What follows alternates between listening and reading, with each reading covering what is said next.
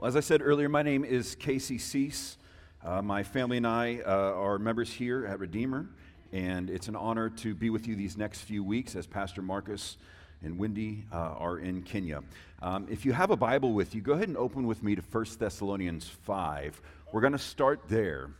But I'm launching a new 4-part series, and I'm going to basically lay out the entire series and introduce it to you so that you can make a decision on what weeks you actually want to come, or follow up on the weekends, or listen to the audio later, or skip all completely.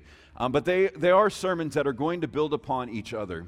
Having been preaching in some form or fashion for over 20 years now, I have a lot of big file cabinet, as it were, of messages. But I sense the Lord compelling me and leading me to write a series specifically for Redeemer. I was talking with Steph a while back, and I said, "What do you feel like our people need to hear?" And she said, "What do you feel like our people need to hear?" Thank you. Thank you for that. Thank you. I was the kid that was winsome and talked the pretty girls into doing my homework back in the day, and so her, having been with me over 25 years, knows that that's a no-fly zone. We're going to put it back on me and let me do what I'm called and meant to do. And so as I was reflecting and thinking, I wanted to encourage us from the Word of God, from God's truth, anchored and based in the gospel of Jesus. And as I was sitting and as I have reflected over the 25 years of walking with Jesus and the fact that it hasn't been a perfect journey, that I still at times struggle with anxiety and depression. I still at times have seasons where my attention deficit, what was I talking about? Just kidding, disorder, and my dyslexia throw me off. I still have times when I feel shame and guilt and fear and down, and when I still choose to feed my flesh rather than nurture the soul. I started breaking down and thinking, well, hey, we are meant to, created to worship, and that worship that is honoring to the Lord is one that is fueled and based out of a position of gratitude. And that worshiping the Lord with gratitude, or acknowledging when we're not experiencing or feeling grateful, will produce a supernatural, internally based, lasting joy that isn't fleeting like an external source of happiness, but is one that we can truly say when things don't go our way, it is well with my soul. That isn't something that naturally occurs in our humanity. In fact, we are prone to complain and grumble and compare and judge and assess and, quite honestly, advocate more about what we're against than live into what we are for. And I'm addressing specifically today the church, believers of Jesus, followers of Jesus. And so if you're watching online today, welcome by the way, or you're here today and not yet sure what you believe about Jesus, I want to give you an honest inside look into the hope that we have ultimately in the finished work of Jesus. But as we look around the church today, and especially over the last several years, we see a lot of anger and we see a lot of fear. We see a lot of ungrateful people. We see a lot of resentful people. We see idolatry and atheistic Christianity, meaning a godless form of Christianity that holds to the tenets and the vernacular, the speech of Christianity, without the fruit and power that is meant to accommodate and come along with Christianity. And I'm starting with myself. I can say in the last few years I have felt anger. I have felt scared. I have felt ungrateful. I have felt resentful. I have been an idolater, putting my hope and my passion and my security in created things rather than the Creator. I've been guilty of those things. And quite honestly, what that produces in us is the antithesis or the opposite of joy, which is despair. And so if we were to observe or to whiff the fragrant offering of the Christian church, of our church, would it smell more like anger and fear, lack of gratitude or resentment, Would it be more like idolatry, focusing and worshiping other things? Or an atheistic Christianity where we are just as much in despair as the rest of the world, if not more, because of the direction of the world? And so as I was praying and as I was sensing and as I was listening and observing, the goal for this series was to provide for us something that is biblical, something that is simple, and something that is practical. Because I have encountered, even in my own soul, but I've encountered many people over the years who are very intelligent, have read all the books, listened to the podcasts, gone to the conferences, argued the good fights, have been confused and then clear theologically, and they still emulate more of fear and anger and despair and idolatry rather than gratitude, a life of worship that produces a lasting joy. And so we have to begin with the question, well, then what is God's will for me? I mean, a lot of people are asking that question, right? Well, I think Paul summarizes it in passing in a final instruction in 1 Thessalonians 5:16 through 18. Follower of Jesus, what is God's will for you? Rejoice always. Return to your joy. Remember the joy. Experience this joy. Pray without stopping, without ceasing. Be a life worshiper, not just a situational worshiper. Give thanks in all circumstances, not just the good, not just the touchdown or the homer, but in a terminal cancer diagnosis, in death, in brokenness, in hurtful relationships. For this is the will of God in Christ Jesus for you. We have to begin with the truth that God is good. And if because God is good, that all that we engage, encounter, live through may not be good or initially caused by good, but will be used for good. Amen. So that when you hear crazy phrases like "count it all joy, my brethren, when you face trials of various kinds," and "rejoice in the Lord always," and again I say rejoice. "Be anxious for nothing, but rather through prayer with thanksgiving in your anxiety, bring your requests to the Lord." That's crazy talk. That's crazy talk when it's not anchored in the right place.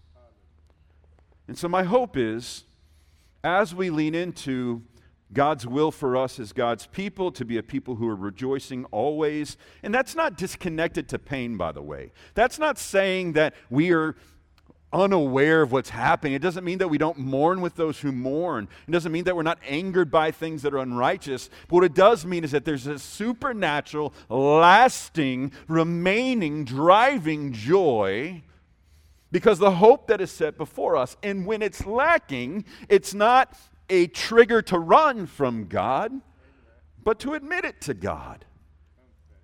And so I want to unpack this for us. And so over the next 4 weeks, here are the 4 primary things we're going to cover. You can take notes now. You can go back and listen later. If you want to have your own independent summer Bible study, go look up words like grateful, thankful, thanksgiving in your concordance, that thing in the back of your Bible that lets you look up words and gives you passages, and do a word study on those things and other synonyms. Go look up the antonyms of those words. You know, the antonym or the opposite of joy is despair. And begin to lean into an honest assessment before God, because He's not like, oh my gosh, you are? You're experiencing despair? You're doubting me? I had no idea. That's not where He sits. That's not what He knows. So the first week, this week, we're going to talk about experiencing the transformational power of the gospel produces gratitude. That should be an outcome of thank you. The second week, gratitude fuels Christ-centered worship. Week 3, Christ-centered worship produces Christ-centered joy. The source of, the anchor toward, the place that we gather it from. In week 4, Christ-centered joy compels the mission to see others experience Jesus.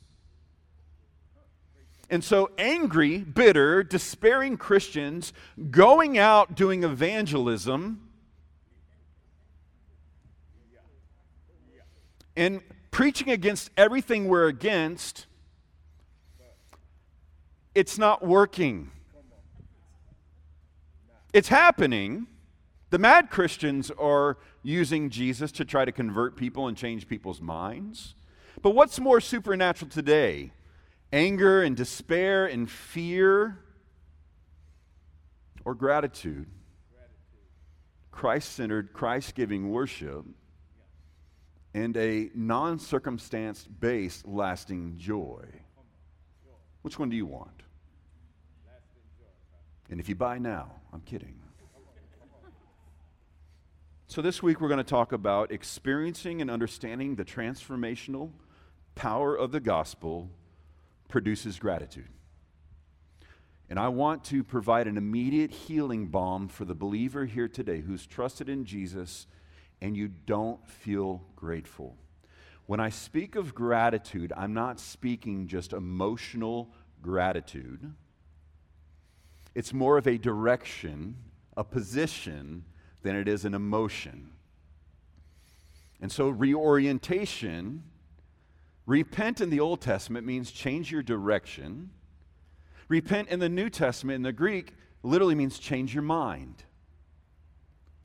And so an honest prayer for the despairing Christian might be, I know I should be grateful, but I'm not yet. That honors God. I know I should be experiencing joy. I do not feel it. Bring that to the Father. I know I should be worshiping you, but I'm terrified about what's lacking in my bank account. I think sometimes we make Christianity so inhumane, meaning that we ignore the humanity of us humans and constantly preach a divinity that really, if we're not careful, forces us to believe that we no longer need the Father, the Son, and the Holy Spirit. But the orientation is meant to produce dependence upon the triune God, not independence where we don't need to bother him with that anymore. So, you must be asking, well, Casey, you say we should be grateful. Write down this question if you're taking notes. There's 4 of you. Awesome. I'm not typically a note taker either because it ends up into drawings and then playing myself at tic-tac-toe, usually not winning. But the main question is this: what do followers of Jesus have to be grateful for?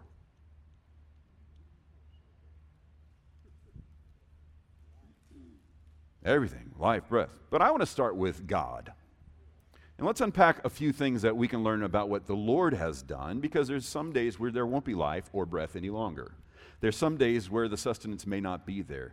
There's certain days where the spouse or the child that has always fallen in line may grow wayward. So what do we have to be grateful for?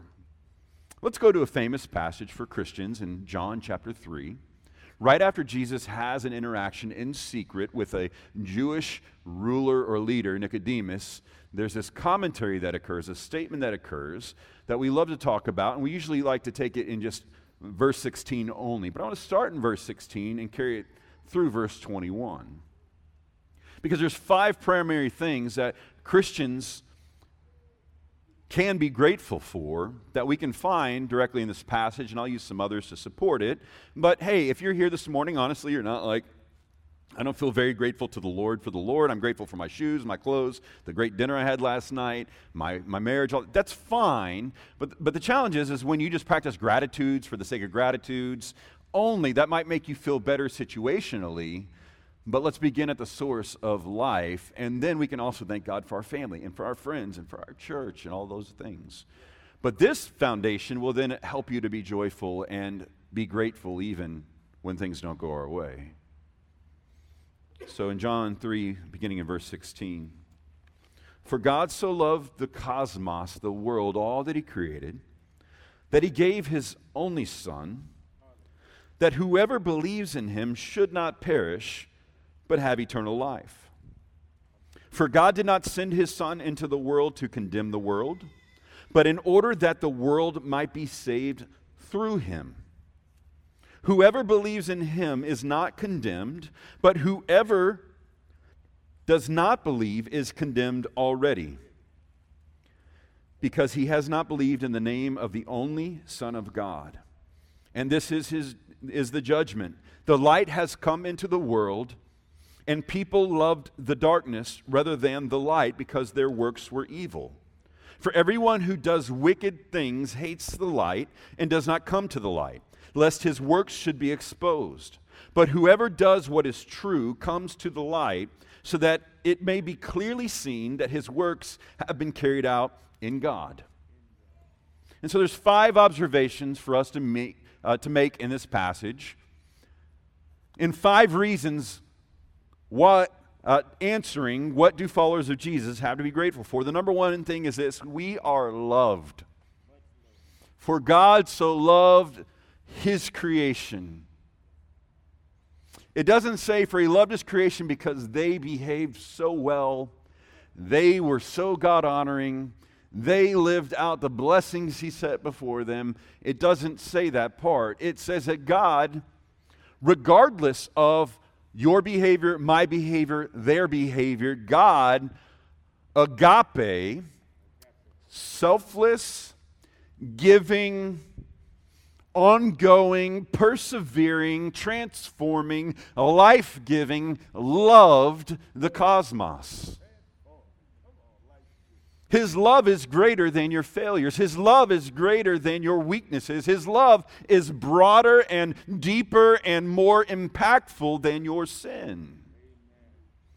The challenge with believers is we're so much caught up, those of us who land a bit more conservative or a lot more conservative, on all the things that are wrong and that we're against, that we don't remember who we are in light of who he is.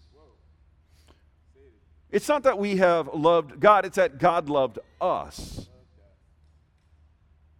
John writes in 1 John 4 that for God is love, not love is God, not love is love, but God is love. He goes on to say in 1 John 4, in this is love, not that we have loved God. It's not about us loving God, therefore earning God's love back, but that he loved us and he sent his Son to be the propitiation, to be the payment for, to be the substitute for, to be the one who takes our place, to be the one who absorbs God's wrath and eternal judgment towards sin. He takes our place so that through Jesus and his substitution, we might be again redeemed image bearers who are recipients of and living into his selfless, life-giving love. Now you might be like, Casey, I know I'm loved, but I don't feel it. At least admit it. But I'm talking also as a church. We are loved. Jesus didn't come just to save individuals. He came to save a people. He loves the world. He loves all that he created. We are loved. It hasn't been earned, it's been given. There hasn't been a transaction that we could accomplish in order for God to love us more. In fact, many people view Christianity as a transactional faith, when really there has been one transaction in the faith, and that is God's transaction with himself through his Son on the cross and then raising him from the dead. There's been one transaction that could be done in order for us to be made right with God, and that's God's deal with God himself through God the Son. because you and I could never be good enough. Therefore, when friends of yours who may not be mature in the faith or yet really know who Jesus is says, well, I can't go back to church because I've been too bad, the blood of Jesus, the death of Jesus, it covers that too. In fact, that's the enemy's work, to keep you away from the only one who loves you unconditionally.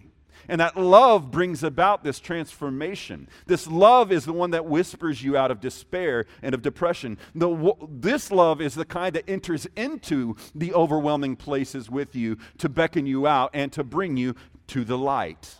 We are loved. That's one reason Christians, followers of Jesus, have to be thankful, to be grateful. But wait, there's more. The second thing we see here is that we are known. We are loved and we are known.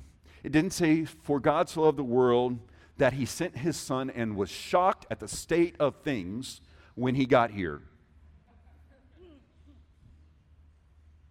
He says, no, for God so loved the world that he gave his only son.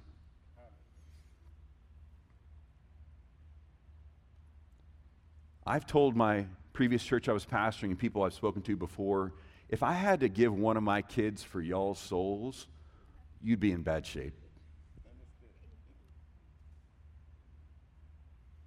You're okay with that? Some of you who are offended, sorry. His only son, not one of many, as some factions that call themselves Christians say, but one, his only son. He gave his son, that whoever believes in him should not perish but have eternal life. For God did not send his son into the world to condemn the world. God could have. God could have sent his son to say, you are all wrong, you are condemned, you are isolated, and you are out of here. He knew the state of things. He knew that his son would not at first be accepted but rejected to the point of murder on a cross for being falsely accused. He knew that, and he chose out of love to do that anyways. For God so loved the world, for we are loved and we are known. Another way to put it is this: we are exposed, believers.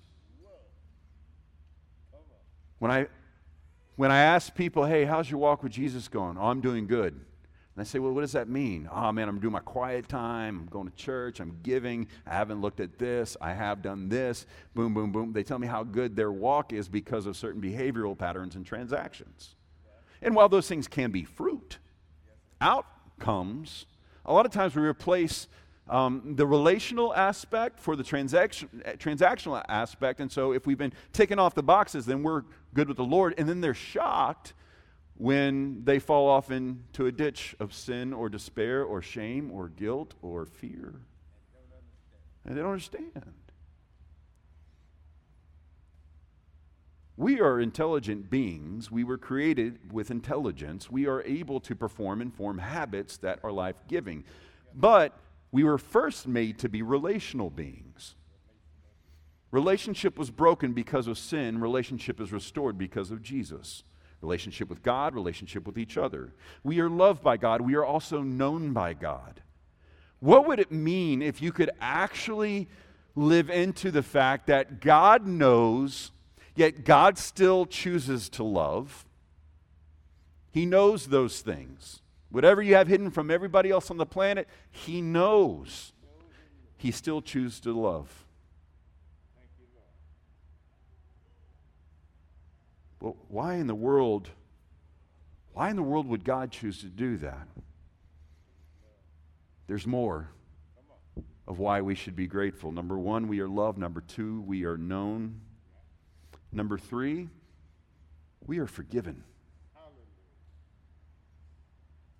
As people who are in Christ, we have been forgiven, are being forgiven, and will be forgiven. Taken outside of relationship and viewed as transaction, then the fear should be accurate that, well, that must mean that we can then do whatever we want to and still be okay with God. That's transactional, that's not relational. If the God of the universe who created us, who knows us even the way that sin and the sin nature affects us, yet chooses to love us, and then chooses of his own will to forgive us through his Son Jesus, if he chooses to do these things, which he does, and he releases us, forgives us, is not holding it against us any longer, then the outcome should be liberation, not self-deprecation or self-devaluing or lowering our view of ourselves. It should actually free us from the mirror a bit to focusing more on the one in whom we have been loved by and known by and forgiven by. We are forgiven. We are forgiven and released. We are forgiven and known. We are forgiven and loved. It's interesting to me that as believers, we get so wrapped up in what's going on around us that we miss the one who is actually proven in time and space and in history through a proactive historical sacrifice that he loves us, that he knows us, that he forgives us. All of that, yet we worry about so many other things, myself included. In Luke chapter 12, verses 4 through 7, Jesus is teaching. He says, I tell you, my friends, do not fear those who kill the body, and after that have nothing more that they can do. There's nothing else they can do. They can take your body. If you don't have an eternal perspective, then that's a lot. But if you understand that there is an eternal, all-knowing, all-powerful God who chooses to love, who chooses to know us completely, and then chooses to forgive us, he knows these things, yet we're so concerned about what they might do or this group might do or how this people might ruin something, that instead of saying this is exposing my idol and my atheistic tendencies in Christianity, godless Christianity, I'm double downing on saying, well, this is of the Lord, on things that aren't, that he's not so worried about. But I warn you, verse 5, whom to fear him who, after he has killed, has authority to cast into hell. Yes, I tell you, fear him. Are not 5 sparrows sold for 2 pennies, and not one of them is forgotten before God?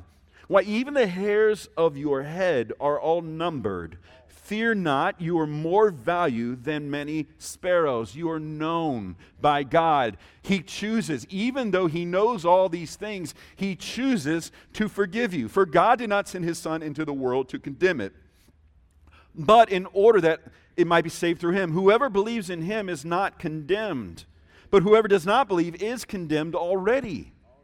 So we're not here saying a judgmental message to those who are outside of Christ. If you're outside of Christ, you're already living into and from a place of condemnation.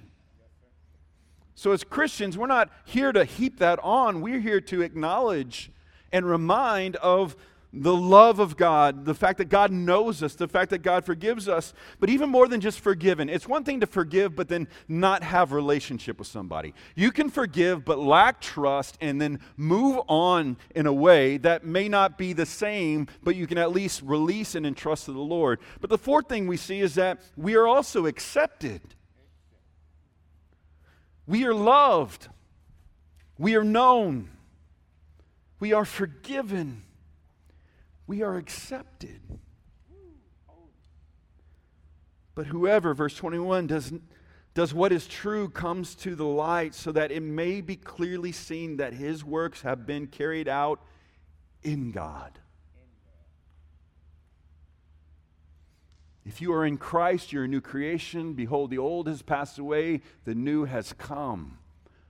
You've been accepted by God.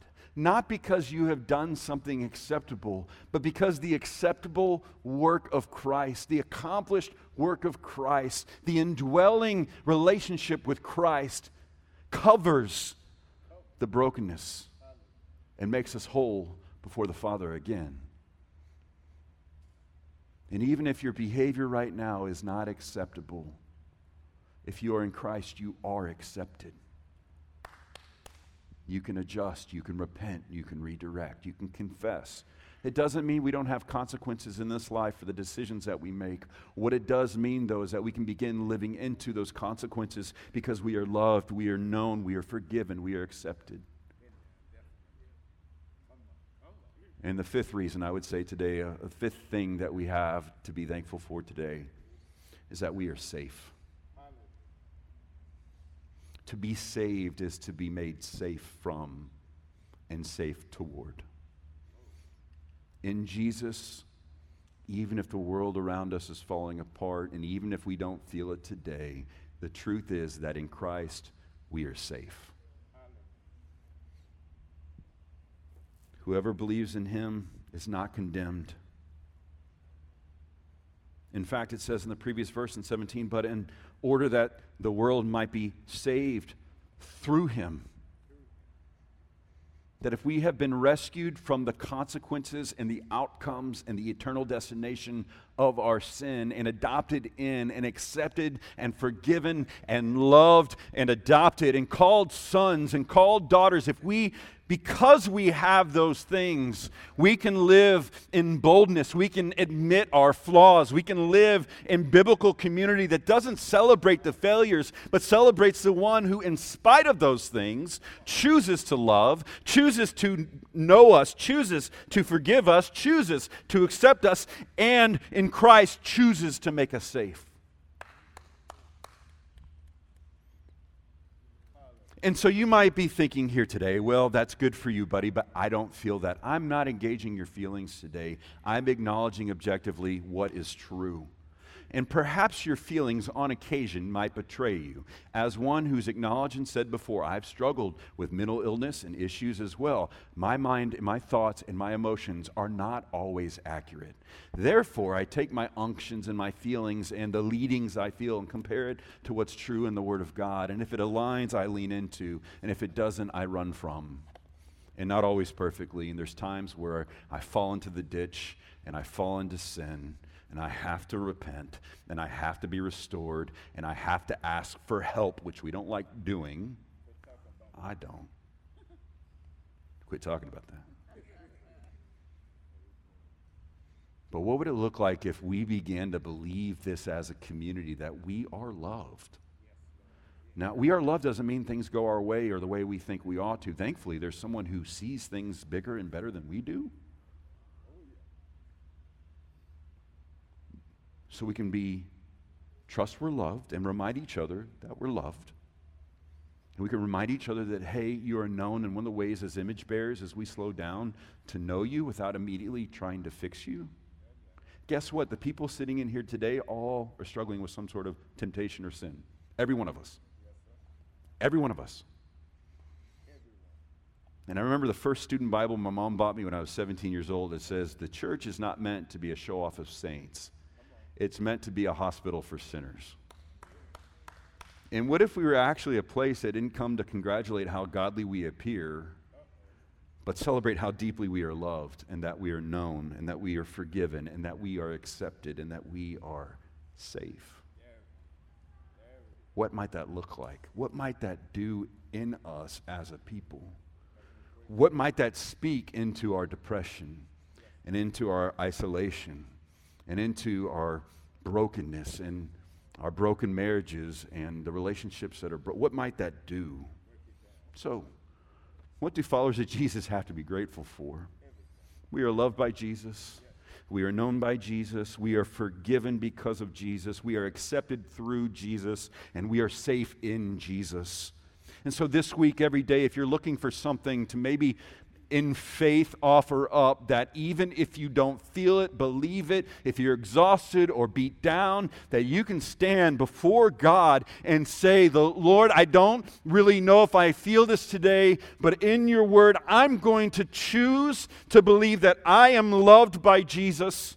I am known by Jesus. I am forgiven because of Jesus. I am accepted through Jesus. I am safe in Jesus. And I'm not mad. Some kids might think I'm mad. It's just my Neanderthal face. But we're able to make those true gratitude declarations that have historical proven backing, that all of a sudden, if you begin to lean into this just a bit as an individual, and if we as a people begin to live into this just a bit, how might our community, no, let's back up, how might our souls, our families, our neighbors, our community, our cities and state and nation and world, how might it be different? If from a place of gratitude or acknowledgement of lacking gratitude, we come honestly to bring worship and worth to the Lord with our doubts and our brokenness, might there be a joy that can count it all joy when we face trials of various kinds. And I want to share with you today, whether you're young or old, whether you feel near to God or far from God, if you've yet to place your hope and trust in Jesus Christ, the love of God is extended to you as well. If you're broken, if you're sinful, if you're hurt and you're lonely, join the club. But our focus isn't what we see in the mirror. Our focus is on the one that has an answer to it. And might we call upon him? And might we begin to lean into the gratitude of, I am loved by Jesus. But what about this? What about that? What about there's no way he could love me if you are loved by Jesus? And it's really that love and that knowledge that God has of us and that forgiveness of Jesus and the acceptance through Jesus and the safety we have in Jesus that leads us to repentance. In fact, the Bible teaches in Romans 2 that it's his kindness that leads us to repentance. And so perhaps today we as a people repent because we haven't been living with gratitude as a people. But we can declare today that we are loved by Jesus, we are known by Jesus, we are forgiven because of Jesus, we are accepted through Jesus, we are safe in Jesus. Let's pray.